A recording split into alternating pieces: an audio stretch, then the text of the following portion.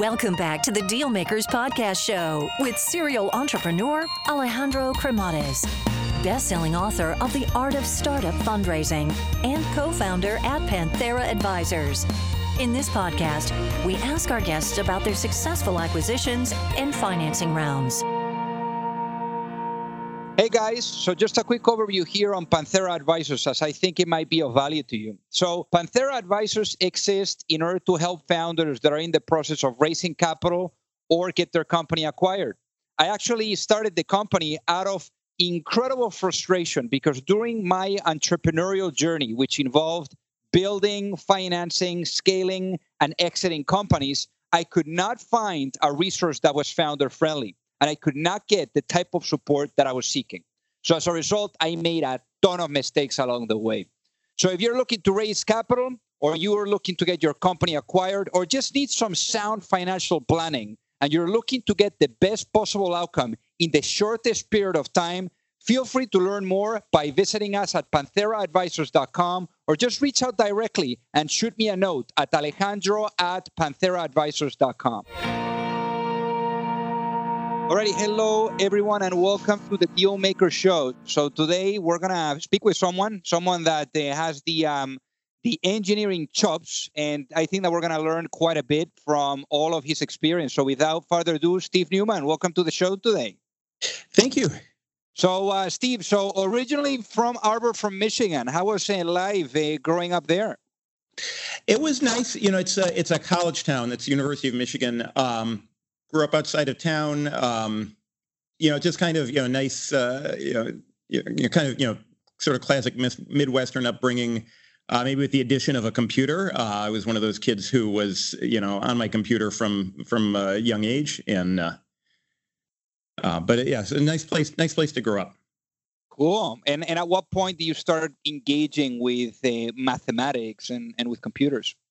It was pretty early on. My father was in the business and in the computer business, and he brought a Commodore PET home when I was 8 years old, and I started learning to code in BASIC all the way back then. Really cool, really cool. So then you got your mathematics degree from the University of Michigan, and then you did Stanford. So what was Stanford about? What happened there? Were you studying, the Masters of Computer Science? Yeah. So side note, I never actually finished my undergraduate degree. The Masters in Computer Science is the only degree I ever finished. I dropped out of Michigan to go work at a software startup. A decision I don't necessarily recommend, but it turned out okay.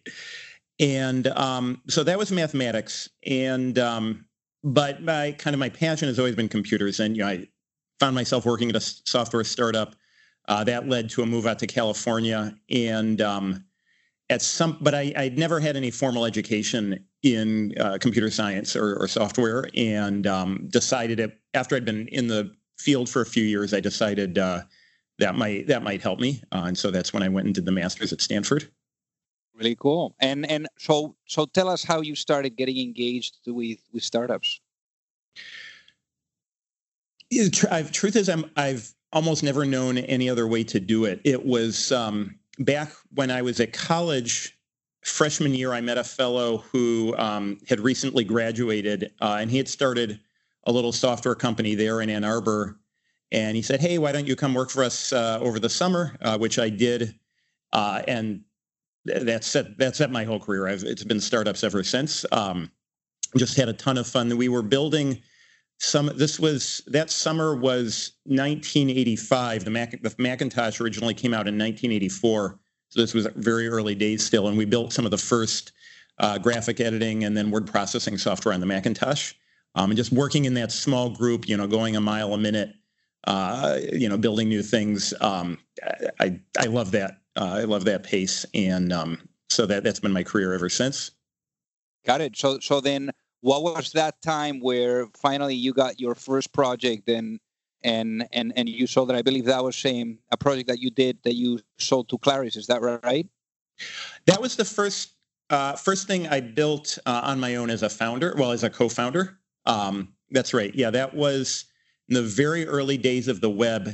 And my co-founder and I, we had a lot of experience building desktop software and word processing software in particular. And there was this sudden need to build web pages, which really is very similar to what a word processor does. You're creating documents, formatted documents. And so we saw an opportunity to take what we already knew from the word processing world and apply it to this new web thing that seemed like maybe it was going to be big.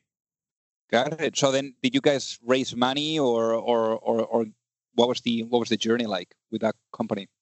We did not. It basically, the two of us went off for I don't remember exactly now, but it was not. Maybe it was a six months. Just the two of us, each working from home, threw together this early application, and a friend of ours was started taking it around the valley, seeing if someone might be interested in getting into that market. And so the whole thing happened so quickly, and it was just the two of us building it, and this third fellow handling the relationship side. Never had any need to raise capital. So why did you guys go for an acquisition before releasing the product? Because we had no idea what we were doing, releasing the product. We were just, engineers and knew nothing about taking a product to market. Got it. So I guess looking back now, I mean, if you would have done things differently with this one, what would you have done? Would you have waited a little bit before selling it, or what would you have done? That's a great question. And I honestly don't know the answer. I mean, obviously, there was a real market there, and successful businesses came out of that. The web did not turn out to be a flash in the pan. It would have been a very different journey. In truth, I don't know that we were ready for it then, but it was great experience actually to then give us the confidence the next time around. It sort of took the mystique out of starting a business. We had done this thing, we'd created a product that was successful. And so to actually, have done that, have that under our belt, have it a success, and then have that experience and confidence for the next company we started, I think worked well for who we were.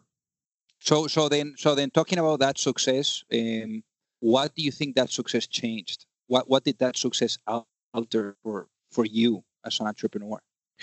Mostly it was just a sense of confidence. The story behind that product was we were quite young at the time. We were in our 20s, and we looked at this new market that was or this new technology that was coming up, and it looked like there was starting to be a market for tools there. And we felt like we could create a good solution, and we were sort of trying to, but we'd never started a business before on our own, and if we had that, partly I think we had imposter syndrome. If we can see this opportunity, if this is something we can build, obviously lots of other people must be able to do it too. And it's probably silly to go do something because, I'm sure other people who know what they're doing and have raised money before and so on, they're obviously going to make something better. We had those doubts, and we tried, but we decided to try something. Partly because it was low risk for us. It was something we were able to do ourselves.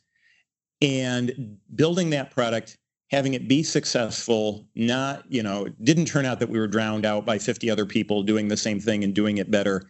But seeing that product actually become both a business success, we were successfully acquired, and then a success in the market, that told us, it sort of took the mystique away from the idea of starting a business. I think it showed us that if something makes sense to you, it may actually make sense to the world. So it's just having visibility, perhaps understanding the process, really seeing how it works, the full cycle. It just gives you a better understanding of what's the road, from start to finish. Exactly. Got it. So and the terms of this deal, were they public? No. Okay, got it. So then you go into Bitcraft. So how did Bitcraft happen? So Bitcraft was this same friend and I, and then another engineer we knew, basically with the idea of, hey, let's go. So we started out. We knew we wanted to do something before we had an idea what we wanted to do. It was basically the three of us go figure out another interesting product to build, and we wound up building web application server, which then was acquired by Macromedia, with which they were then incorporating into a product that they were in the midst of building internally.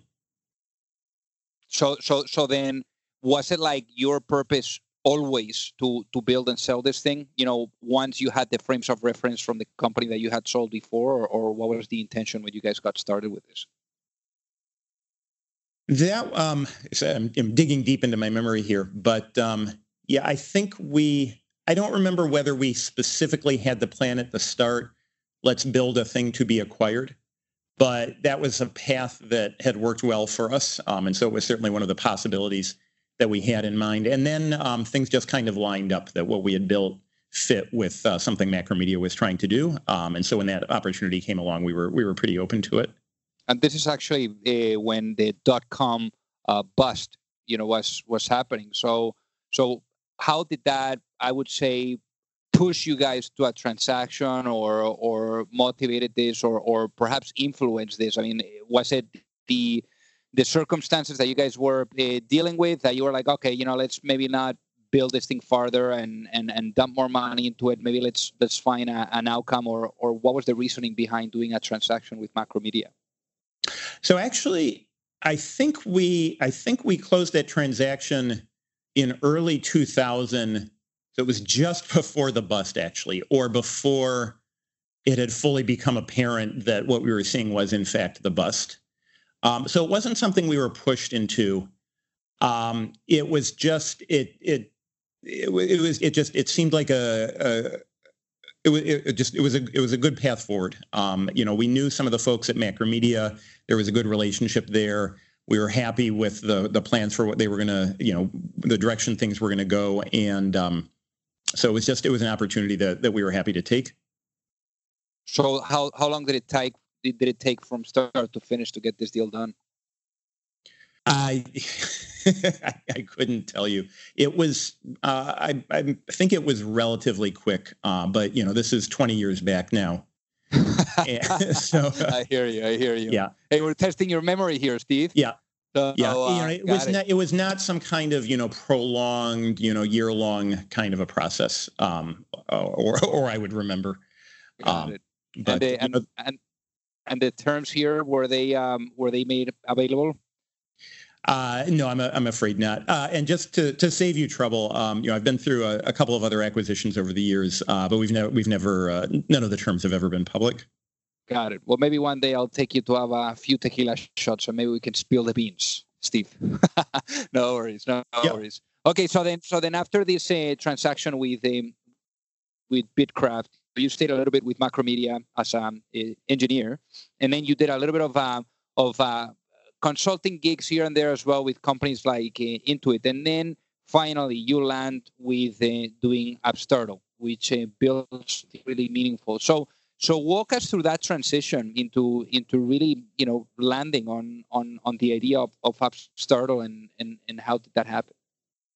So Upstartle was the same fellow Sam Shalace and I who had been part of these other startups, as well as a woman named Claudia Carpenter, who we had met at Intuit, and who's now with us here at Scalyr, by the way. But so the three of us, kind of like with Bitcraft, we knew we wanted to go build something together for the fun of building something together, but we didn't have any specific project in mind. And so we went through the legal process of incorporating Upstartle before we had any idea what the company would actually be. And we spent probably about a year experimenting with different ideas and prototyping things. And then basically one day, Sam walked into the office with an idea, and he described rightly. And it was a couple of different things had come together in his head. Sam and I, for years, had been wanting to solve what we called the emailing Word file attachments problem. You're working on a document with someone, you're writing it in Word on your computer, then you have to email the draft to your partner to look at. Maybe they make some changes, they email it back, you're sending it back and forth. Pretty soon you've lost all track of who has which revision and what's the latest. And I think we've all, or certainly back then, everyone would live through this all the time. And that was a problem we had always wanted to solve. And this was 2005 now, and the year before Gmail had launched. And I think in 2005 was when Sam signed up for it and saw, everyone remembers the big thing about Gmail was a gigabyte for free, gigabyte storage. But another thing that was fairly unique about Gmail was the ability to edit email documents with styling, fonts and boldface and so forth in the browser. Hotmail and other email solutions before then were just plain text, but Gmail had this browser-based application where you could edit slightly more complex, you could do more complex formatting. And so basically the idea was, wait, if you can do complex formatting on the web, we could use that to solve this co-editing of a document problem. And that was the idea for Writely. And it was immediately apparent to us that that this was an idea worth pursuing. And actually, from that point to that day when Sam came in with the idea to we launched was 100 days, which I remember specifically because I just read some blog post where someone had said any new idea, any new product you start working on, you should launch in 90 days. If you take longer than that, you're overthinking it. So 90 days was our goal. We missed by a week or so. So what happened during those 90 days? A lot of typing. It was pretty clear to us what we wanted to make. I mean, it was basically just a simple document editor and some very simple facility to share the document with other people, and so it was just go and code it. And what do you think made your, I would say, partnership with someone like Sam so, I would say, solid and magical, because you guys have been building like all these projects for so many years. So what do you think made it so special? It's a good question. I don't know. I think we just get along well and we complement one another. Let's say what did you have that he didn't have and vice versa?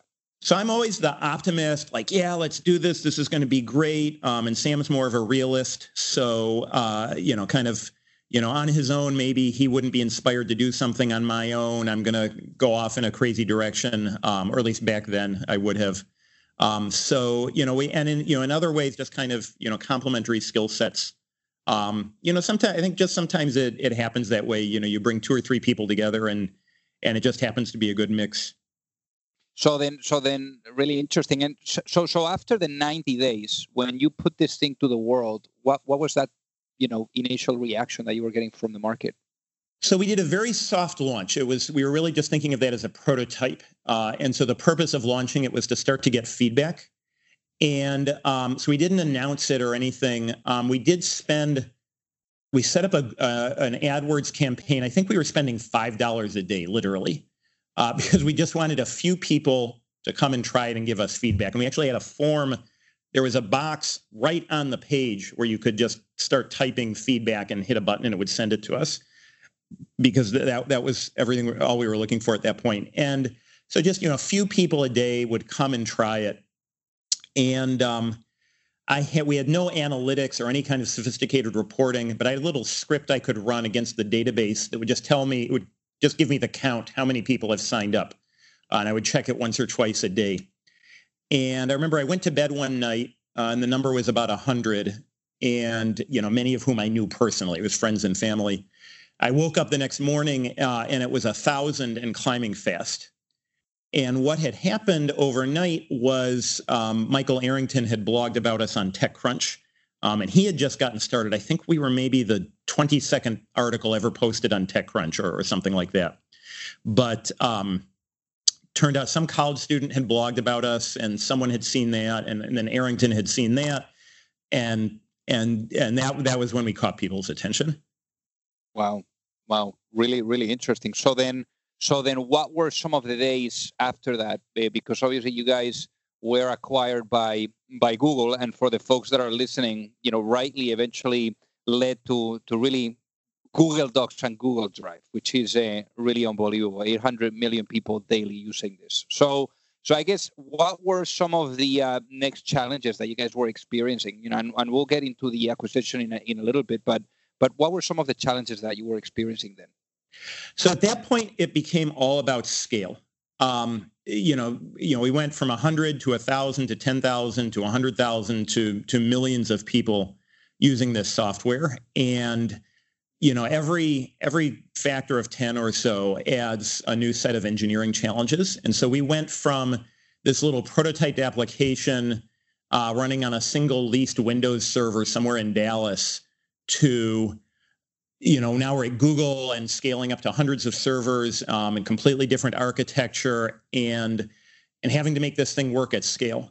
And suddenly it went from, kind of building the basic product to, making this thing work when, eventually millions and hundreds of millions of people are going to be using it, and integrating it into the rest of the Google ecosystem. So, Google, we had built this word processor that became Google Docs, folding that in with Google Sheets and Google Slides, and as you say, Google Drive and so on.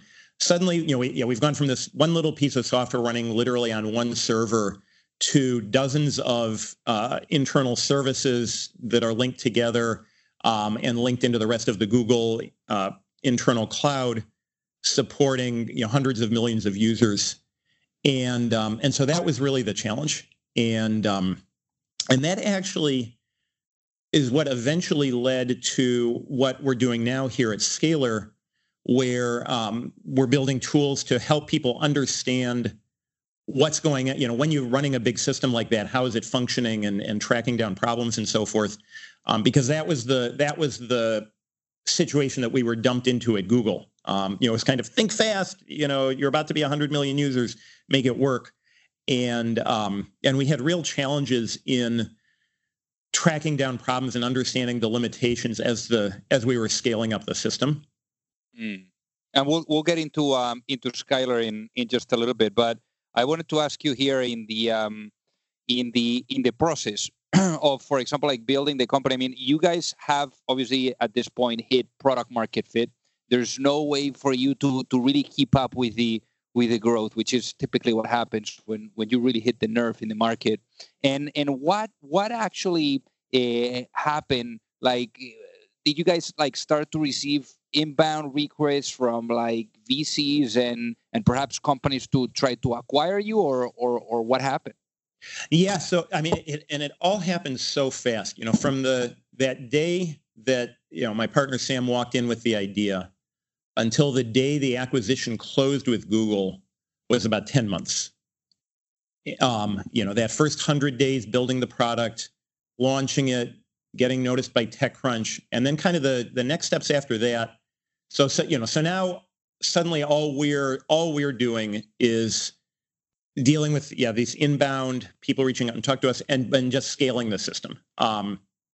In fact, I'll never forget when I called my partner Claudia, and she hates it when I tell this story, but to tell her about TechCrunch and that suddenly everyone was coming to try out the product, the first words out of her mouth were, "We have to make them stop," because in her mind it wasn't ready. This was the prototype. It didn't look like something she felt she could be proud of yet.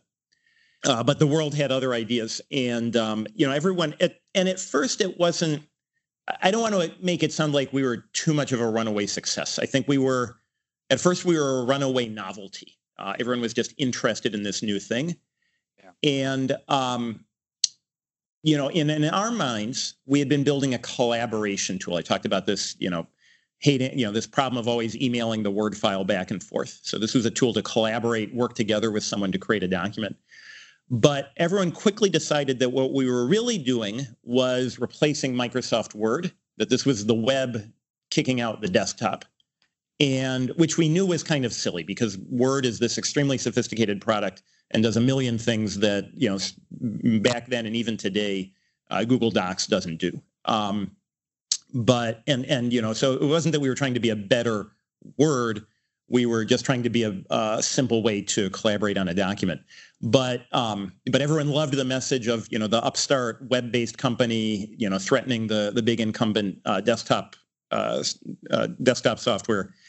And so I think that story was really what drove a lot of the excitement. So everyone's trying out Rightly. Some people are actually using it. We're getting all kinds of inbound press requests. Sam winds up speaking at Web 2.0. I think either immediately before or immediately after Barry Diller. And about 6 weeks into all that, we get an email with the subject line, greetings from Google, which we almost threw away as spam because what the heck is that? Yeah. But it was Google's corporate development team, reaching out like to the head of corp dev, or was it just like someone in the team that was tasked with getting you guys on the phone, or who was this person? Yeah, someone from the team. Yeah. Got it. So then they were requesting a call. Is that the email? Yep. So then you guys have a call. What happened? So we met with them, but we felt like they were at that point, and I don't know whether this is true, but we felt like they were really just looking for an acqui-hire, that we thought we had done some neat little thing, and they were interested in acquiring it, and maybe we would be, they thought maybe we would be interested in just a small acquisition, and we weren't, and so the conversation didn't go too far, and that was the end of that for the moment, but then. A little while later, I don't remember the exact timeline, but probably a couple of months later, they reached out again. And again, we engaged briefly, but it didn't go too far. And then a couple of months later, they reached out a third time, and things got more serious. And it was that third conversation that led to the acquisition. Because on the second conversation, it was just more of the same of the first one, and you guys were like, nah, not interested. Yeah. And I'll tell you though, something else that entered our thoughts along the way, and I don't remember how this fits into the timeline exactly, but the truth is it was clear we had built something interesting, and we were getting a lot of attention at this, and we were getting outreach from VCs, and we took a couple of meetings we never took funding because we never had a need for it, but we certainly could have. We were getting outreach from VCs as well. But it wasn't obvious to us what the business model was going to be for this. And we were seeing, publicly, I think we were getting a lot of attention and making some noise. But we could see that actually when people would come and use the product, very few people, in truth, were using it deeply. We would see a lot of someone would create an account, they would create a document, they would start typing text into the document, and they would just type like, or this is interesting. And then they'd close the document and never come back. So it was, for most people, it was still a novelty. And there was some real usage. And we did truly believe that there was a real product and real potential here. But it looked like it was going to be a very long climb to turn it from, novelty into real business. Right. And how were you financing it, Steve? So we were just self-financing. I mean, the costs were a few $100s a month for hosting, and then keeping ourselves in ramen. It just there really wasn't any cost. In fact, if you do the accounting, once everything was wrapped up, we spent more money on legal fees for the acquisition than everything else combined. And the legal fees weren't that high. It wasn't a complicated acquisition, but that was just the only expense. Right, because especially Google is just so clean and so effective when they have this assembly line of doing their M&A. So it's just normally very easy. Once you want to do it, you just do it, and it's not like the typical back and forth that you see with other less sophisticated structures. So that was certainly our experience. They were in truth great to work with. That's amazing. So then you were at Google for about 4 years after the acquisition. What were you doing during this time? So there was kind of an initial handoff period, getting an internal team at Google, engineering team, up to speed on what we'd built. I wound up transitioning to work on some data infrastructure projects to support Google Docs. So Google, of course, started out with search. First there was search, then there was ads, and then there was Gmail and Calendar and Google Docs and all these other things. And all of those applications, Gmail and Docs and so forth, it's a very different kind of system than, it takes a very different kind of engineering than things like search and ads. Because, Google Search, for example, it's obviously an immensely sophisticated piece of software, but it's not, and especially back then, not sort of live. You don't interact with it. You don't put data into it. You're just getting data out of it. And so Google didn't really, at the time, have any good database solution for storing data that was being created on the fly by customers for interactively entering data into the system. And so applications like Gmail and Docs really struggled to have a reliable place to store user documents and email and so forth.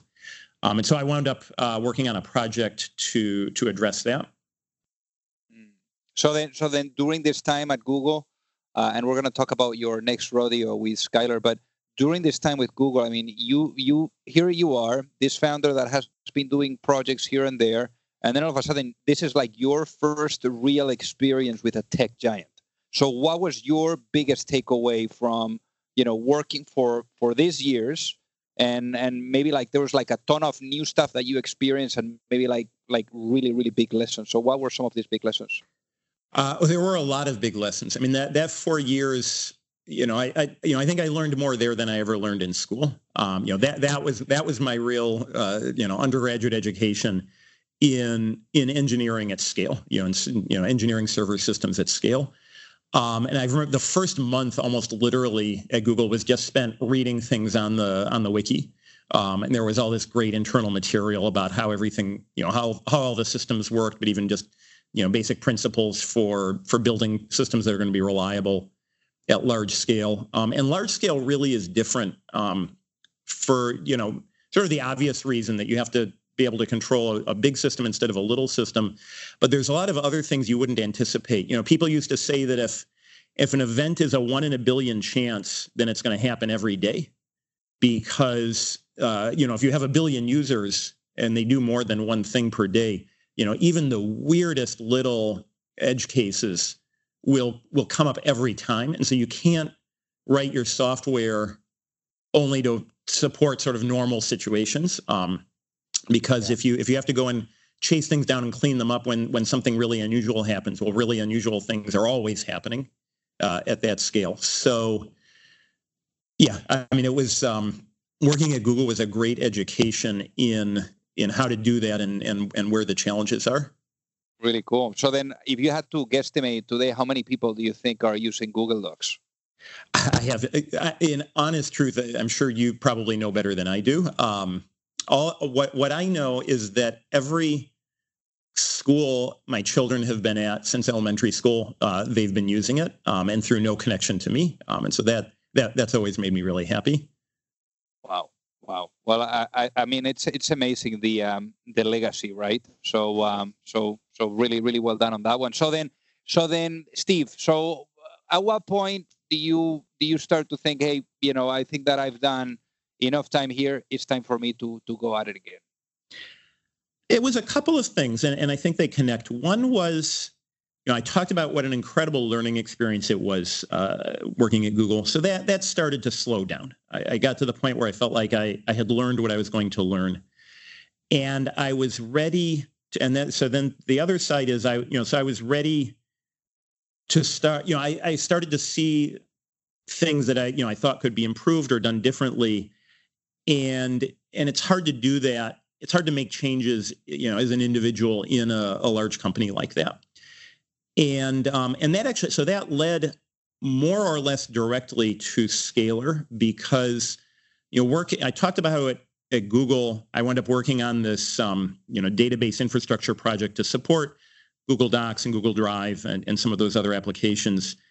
And we wound up having major challenges within Google to get that system to work well, and to keep it working well. There would constantly the system was so complicated with all these moving. We were building several different pieces of software within that team.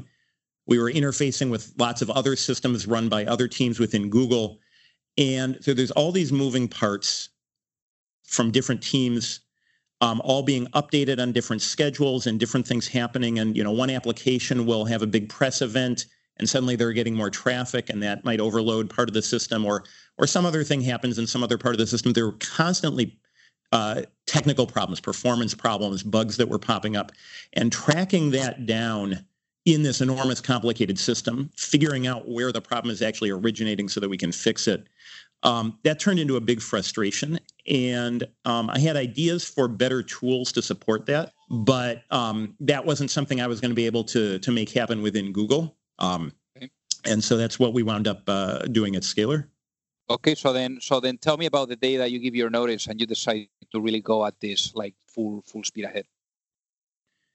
It there should be a good story there, but I don't think there is. I barely even remember that day. In truth, so you were just, hey, let's just do this thing, and you got together with your other co-founder, Steve, as well, right? Sam, that's right. Well, so actually, so Sam and I and Claudia, the three of us who had done Rightly, we left Google more or less together with the idea of, let's get the band back together and do another startup. We wound up, but I think that the seed for what became Scalyr had already been planted in my head, but we didn't leave with the specific agreement that we were going to do that. We just knew we wanted to do, we had so much fun working together. We wanted to go do it again. And so we went through this same process we'd been through a few times before of spending a little time prototyping different ideas and deciding what we were going to build. But just this time, from places we were each coming from in our personal journeys, we decided there wasn't one idea that all three of us were really enthusiastic about. And so we actually went our separate ways at that point. Sam wound up back at Google, and I went and started Scalyr. And then Claudia joined me. So two of the three of us are back together. But the path to get there was a little complicated. So really quick question there, Steve, because you've done the brainstorming and really giving birth to an idea several times. I know that there is a bunch of people that probably are right now listening in and either they have a corporate job or they're thinking about, what kind of idea they can come across. So what is a good methodology or process to really brainstorm or to come up with something that can turn into something meaningful? So the thing in hindsight, the thing for me that, I think has worked the best for us is to pick an idea that serves you, where you are a representative of the customer. Now that can be, you have to be careful there because it might be that you're the only customer. But if there's something that you really want to use, it bugs the heck out of you that this doesn't exist and you can't have it today. That, for me, is a good litmus test of, is this an idea that at least some people will care about? Because, we've also, I've had periods where we would just sort of think something would make sense. I bet, college students would love this, or this demographic would love, these people would love to have this thing. Not, I wouldn't use it, but there's this big market that would use it. And it's, I don't think you don't have the right sort of sense of taste when you're trying to project onto someone else like that. And so even if you have the correct basic idea that there's a market over there somewhere, you're not necessarily going to serve it well. So the ideas that have always worked well for us are the ideas that we wanted to use ourselves. So then, for example, on the testing, so once you come up with something and you're like, okay, this is really cool. So what kind of pointers would you give listeners about testing that potential idea?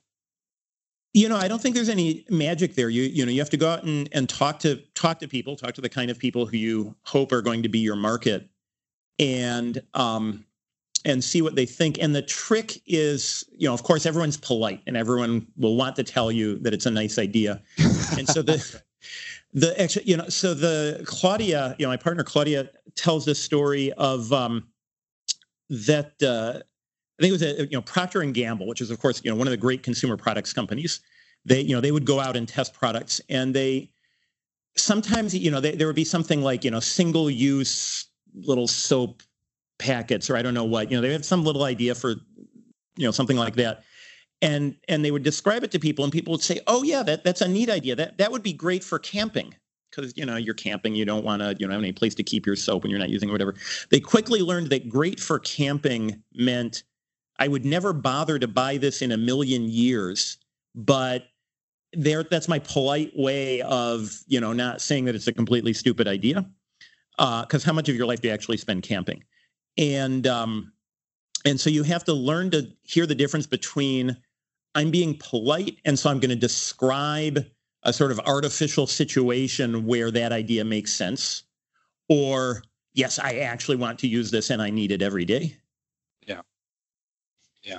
That makes sense. I mean, it's about how disappointed would be people if they could no longer use whatever you're doing. Exactly. That's a good way to really understand if you can get to product market fit or not with qualitative research and quantitative data as well that you can get from potential customers. So in Scalyr, what ended up being the business model? So the business model is actually very straightforward. It's basically just fee for use, specifically, and so our product, just very briefly, we're addressing the problem that we were experiencing ourselves within Google, managing a complicated system, and this is a problem that comes up everywhere now because you've got all these big technical, the move to the cloud. And service-based architectures. There's all these, and software as a service, all these big shifts in the way people are deploying applications. They're enabling companies to build more and more sophisticated applications with lots of moving parts, because someone like Amazon or Google or Microsoft will run most of those parts for you. But then now you have the challenge of making that whole complicated system work together. And even if a service provider is managing each individual piece for you, your team still has to keep the whole thing working together. And, that was the problem we had internally at Google, and that's the problem we're solving now for our customers. And the way we do that is by collecting data from all of these systems that you're running and giving you the tools to make sense of that mass of data. And so we just charge by the amount of data. It's a straightforward model. It fits our cost. Our internal cost structure. It fits the way customers think about things. And so almost unusually, perhaps in the internet age, the business model was the easy part here. Mm. So then why, for example, like I know that before you guys were self-funding stuff. So why did you decide to take money for this venture? Really, it's just the scale of the opportunity. Some of the other companies I've built, it was, 2 or 3 of us in a garage or an attic banging out code and, kind of mission accomplished. We had built what we wanted to build. There's a lot more to the ambition of what we're trying to build here. And frankly, I think this is the most interesting business I've built, both in terms of the enjoyment of building it, but also in terms of the actual opportunity here. And so, what we're trying to do is just at a bigger scale than Rightly, for example. So would you say that, for example, being coined or perhaps viewed as the father of Google Docs helped you to really raise money easier? It didn't hurt. It didn't hurt. You have to build something worthwhile, but that calling card will get you in the door, and that certainly helps. So for example, like the investors that you got Google Ventures, right? We did. Yep. Really cool. And then you got Shasta Ventures, Bloomberg Beta, Shasta Ventures, Sherpalo Ventures. So how did you decide that these guys were the right investors for this? Because it's interesting when you're fundraising and when you're a first-time entrepreneur, you just take checks from anyone. I guess when you're at your level and you have that level of credibility in the market, you're at a point where you can actually decide who you want to invest in your company. So what drove that decision? Yeah, we did have, we were fortunate to have some ability to pick and choose. And, I think the number one thing was looking for investors who they saw what we saw, so they want to, because, sometimes you'll meet investors who have kind of a one size fits all mentality, and they want everything they invest in to kind of fit the same model. And, whether it's hire a big sales team or whatever it is, they see everything as a cookie cutter. But we managed to find investors who were excited about what we were building for the reasons we were excited about it, and who were bought into the vision of how we wanted to build the company. Being, certainly personally, an engineer by background, I'm very interested in building a company that's going to succeed on the basis of the technology and the product. And the investors that we've been able to work with, they were excited about that. And so they're supporting us to build the company we want to build instead of just trying to fit us into some enterprise SaaS cookie cutter model. Because how much capital have you guys raised to date? About 34 million, give or take. Really cool, really cool. And I guess the one thing that I wanted to ask you here is, your experience is really incredible, and we know that entrepreneurship is not such thing as a straight line. So let's talk about one of those dark moments that you had, and what was the big breakthrough out of it? Let's see. The truth is, I'm struggling to name one specific. Actually, so I'll tell you one moment. This was back during Rightly. So during that first 100 days when we were building the product, hadn't launched it yet, suddenly it seemed as if competitors were just popping up out of the woodwork. Almost literally every week, there would be some new announcement of someone who was building a web-based word processor or something like that. And then in particular, and some of these looked like they might be pretty, sketchy and not to be worried about.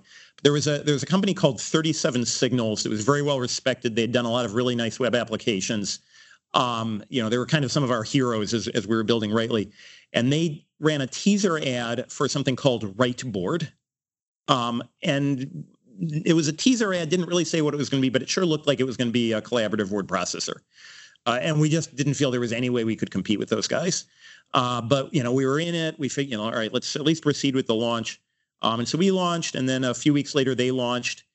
And long story short, it was what they had done was nicely done, but it was only intended to serve a niche audience, wasn't really directly related to what we were doing. And all of those other companies as well, all those other products that were launching around the same time as ours, none of them wound up really getting in our way. Most of them never went very far. So, we thought, oh my God, like we're just going to be this little fish in this huge pond, and what we're doing is not in the least bit unique. It seemed like a unique idea when we started it, but just a couple months in already, everyone's doing it. But at the end of the day, if you build the right thing, it's easy to envision that everyone else is doing what you're doing, but it's it doesn't always turn out to be the case. Interesting. And that's why I always tell entrepreneurs that they shouldn't be afraid of sharing what they're up to and their ideas and perhaps brainstorming without really disclosing the secret sauce, because at the end of the day, like if someone knows what you're up to and they try to replicate what you're doing, it's going to take them anywhere between 6 to 12 months to really get it right. I've always felt that way. And even, if you've been out there trying to pitch your idea and get people interested and find customers and find investors, it's incredibly hard to sell people your idea. So the idea that someone is just going to steal the idea and run with it without you, when you can barely, push and shove people into, trying out the idea, certainly it can happen, and you don't want to, open all your cards always up front. But there's so much more to be gained by, getting out in the open than trying to, hide in stealth mode. I completely agree. So then shifting gears here and going back to Scalyr, in a world where the vision is fully realized, what does that world look like? So in that world, and again, so we're about giving visibility to engineers, and it's actually an extremely difficult problem, because these applications and database servers and all these pieces that we run, they're so complicated and they're so opaque. Think about, back in the day, if you had a problem with your car, you're there in the car and you can hear it and you can smell it, and, you see smoke coming out of the engine, you have a decent idea. It's probably the radiator or something. There's kind of a direct connection between you and this complicated machine. Nowadays, cars are so complicated and it's all software. Something goes wrong with your car, even though you're there in the car, you're going to have no hope of figuring out what's going on, right? And it's that much worse in the server world, where you're not even physically located with the thing, and even if you were, it's not going to give you any physical clues. It's this huge complicated thing that is just completely opaque. And what we're trying to do is take all the information, the logs and all the detailed information that these systems generate, and summarize it for people and let them explore it to give them back the ability to actually understand what's going on in a server. You talk to a lot of operations teams or engineering teams today, and often the attitude is almost one of fear. Like, I don't really know what's going on in my systems. Like, I know it's not on fire at the moment until it is. But like, I don't know what might happen next. And I don't know whether I'll be able to figure it out when it does happen. And what we're working toward is ultimately giving people such a clear idea of how their systems are functioning that it takes that fear away. And that in turn is to allow people to move faster. You're always trying to evolve your software, create new functionality, move things forward. And it's hard to do when you're not sure how the system is functioning and what your next change is going to do. And so to really give people that quick and deep understanding of how things work is what we're working toward. Got it. So one question that I always ask the guests here, Steve, is basically, now knowing what you know and unbelievable journey that you've had, Steve, knowing what you know now, if you could, have the opportunity to speak with your younger self and give yourself one piece of advice, business advice before launching a company, what would that be and why? Focus on your customers, not your competitors. And this goes directly to that story I was telling, about all the apparent competitors for Rightly. Because you can spend your whole life, doing market research and convincing yourself that these 8 other things are all doing what you're doing. But if your customers if your customers think your idea is new and interesting, then it's new and interesting. I love it. So for the folks that are listening, what is the best way for them to reach out and say hi, Steve? Just go to Scalyr.com, SCALYR. You can get to us from there. Amazing. Well, Steve, thank you so much for being on the Deal Maker Show today. Thank you. This has been fun. If you like the show, make sure that you hit that subscribe button. If you could leave a review as well, that would be fantastic. And if you got any value, either from this episode or from the show itself, share it with a friend. Perhaps they also appreciate it. So also remember that if you need any help, whether it is with your fundraising efforts or with selling your business, you can reach me at alejandro@pantheraadvisors.com. You've reached the end of another episode of the Deal Makers Podcast. For free resources and materials, head over to alejandrocremades.com. Thank you for listening, and see you at the next episode.